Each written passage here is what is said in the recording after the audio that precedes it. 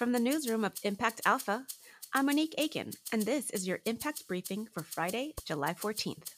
Today, David Bank catches up with Musa Mabesa, head of the $140 billion South African Government Employees Pension Fund, at the recent Connecting Capital to Communities gathering at the Salzburg Global Seminar.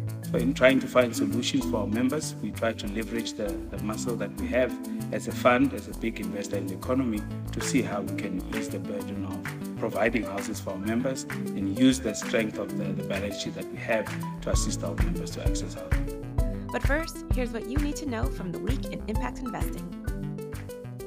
The Wolakota Buffalo Range is demonstrating the value of catalytic capital on indigenous land. The 28,000-acre range supports 1,000 head of bison on Rosebud Sioux tribal lands in South Dakota, one of the world's largest native-owned buffalo herds. A new report, Indigenizing Catalytic Capital, from First Peoples Worldwide, identifies Catalytic Foundation grants as a key factor in putting Wolakota on the path to financial sustainability. There are about 35,000 indigenous-owned companies in North America doing $38 billion in business each year. Yet private equity and venture capital have a negligible presence in those businesses. Kate Fine of First Peoples Worldwide says, quote, "There is a huge opportunity there for impact investors." There are some silver linings to the crash in climate tech VC. Venture funding for climate solutions plunged by 40% in the first half of the year as part of the broader VC slowdown, according to Climate Tech VC.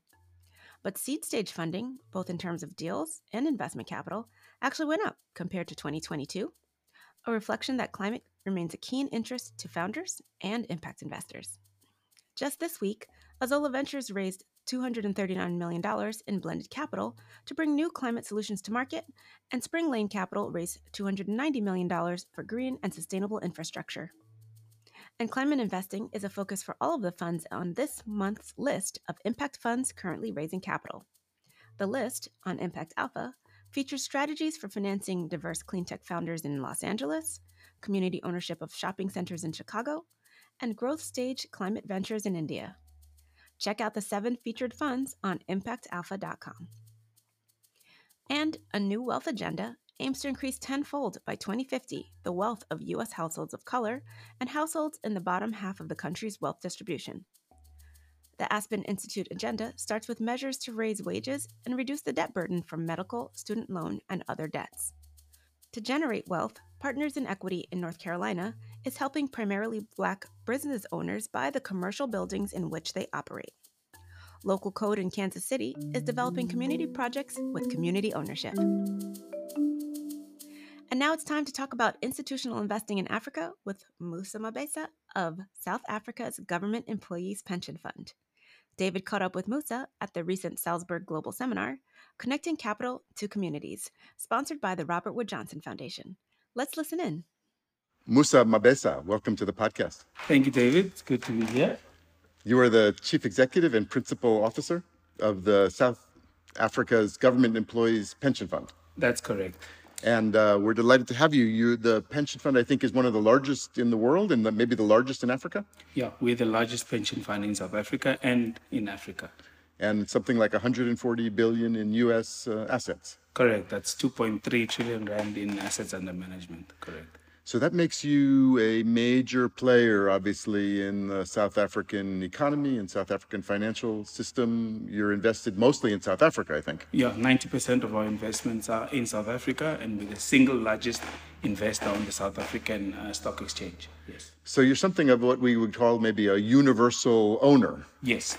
How do you think about the responsibilities of a universal owner? Look, we are a very significant investor. We're a significant player, and that makes us a responsible investor because we not only look after the investments of our members, but we've got a responsibility towards South Africa Incorporated as a general investor. Why? Because anything that we do has an impact on South Africa at large. So if we shift money in South Africa, it has a bearing on the economy at large. So what we have to do is to make sure that we invest responsibly, firstly for the sustainability of the pension fund, but as well as the sustainability of the South African economy.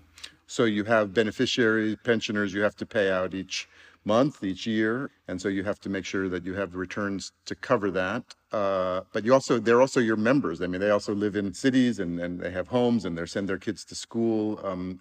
How do you think about sort of the impact of your investments? So we've got the makeup of our membership. We've got just under 1.8 million members, 1.2 million active members, and around 550,000 pensioners and beneficiaries. So we pay out around 550,000 pensioners and beneficiaries on a monthly basis. So that's the liquidity that we require. The 1.2 million members, we invest on a monthly basis to ensure the future savings for those members.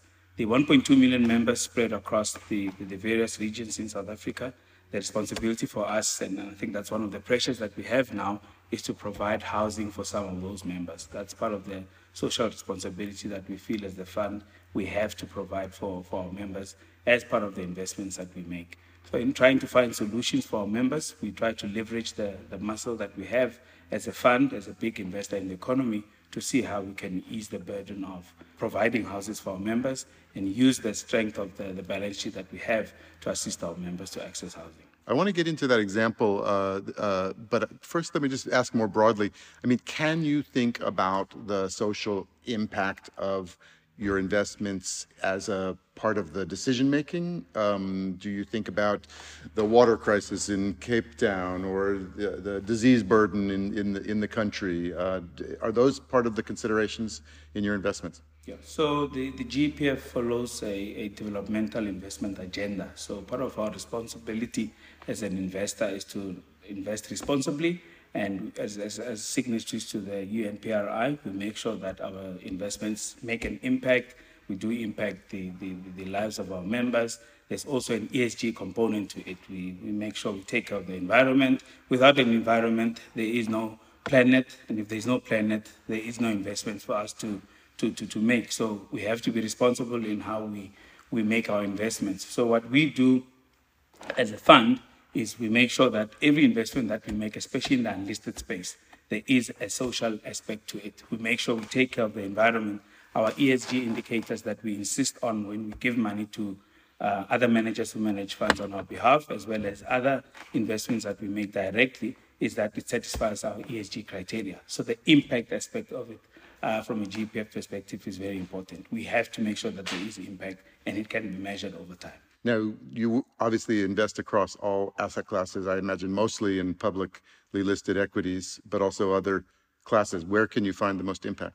So we find the most impact in our unlisted investments, but that's still a small allocation. So close to 50% of our asset allocation is in the listed space.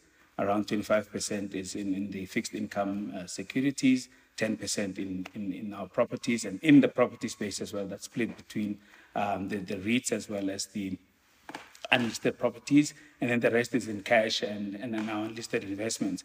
We're trying to achieve our impact agenda through our unlisted investments, which are currently 5%, and we could be doing more in increasing that allocation. So unlisted, just to be clear, unlisted is what you might call alternatives. Alternative investments, yeah. We refer to it as unlisted investments. So private equity, but also real assets. Real assets, yeah. That's where we're looking. Infrastructure, particularly infrastructure. We've got an energy crisis in South Africa. You mentioned the water crisis that was mentioned in Cape Town over the past couple of years. We invest in infrastructure that is sustainable, that will assist in the economic development of South Africa. So we look at those types of infrastructure projects for future and long-term returns and sustainability, so that we can ensure the sustainable development of the country as well as sustainable returns of the fund. Now, it works both ways. You're mostly domestically invested, so you're subject also to the risks of the South African economy, which has had its ups and downs. How do you mitigate the risks of being, from a global investor's point of view, maybe concentrated in South Africa? So we follow a liability-driven investment approach. So we try to match our liabilities. So our investment strategy follows the liabilities that we hold. So the bulk of our liabilities are rand-based. So that means we've got a bias towards investments in South Africa. However, 10% of our assets are based outside South Africa, and we've got a desire to increase that allocation. But I do have to mention that we have a home bias, firstly, because of our liabilities being rand-based, but also being cognizant of the fact that if we move money out of South Africa, it will have a negative impact on the economy. What I do want to mention is that in 2008, when we had the global economic crisis, the fund and South Africa generally was not as hugely impacted by what was happening in the global environment. So it does work to our favor when there's turmoil in the global economy. So sometimes it works to our advantage that we've got a home bias towards South Africa, but we would want to diversify. So we do have a strategy to diversify, but we'll do that responsibly over time. Now, you mentioned housing, obviously a big problem everywhere. And in South Africa and other places, one of the big problems is access to credit or access to finance for say, a mortgage. And you've taken some of the clout you have as an investor and tried to forge a solution. Tell us about that. Yeah, so our thinking is pension funds are retirement savings of members of the pension fund. And in our case, these are members of the public service at large. And our thinking is this money belongs to the same members who invest in the stock exchange, they invest in different other assets. And those assets are the same assets, financial services providers that provide loans to the same members. So it's their money working for them. And we're trying to look for innovative ways for members' money to work for them whilst they're still in active service. So part of the solutions that we're looking for over and above pension-backed home loan lending, so mortgage lending through the security of their pension savings, is to see how we can invest in other securities and financial services products that will facilitate home ownership for our members. So we invest in companies that provide home loan solutions, developments that will be backed by the pension fund through an investment vehicle, so that we ensure that there's still an investment case in those investments, whilst members access affordable housing and still ensure a return for the fund in a responsible manner. So we do not sacrifice the economic returns, but ensure that there's also that social return for our members at the same time. Okay, and the specific case was a financial institution that you backed, that you helped them sort of change their own practices to make mortgages more available. Sure, yeah. We invested in a particular in company called SA Home Loans, and then we took up a stake of 25% and facilitated another 25% for transformation purposes. And we injected capital in that entity.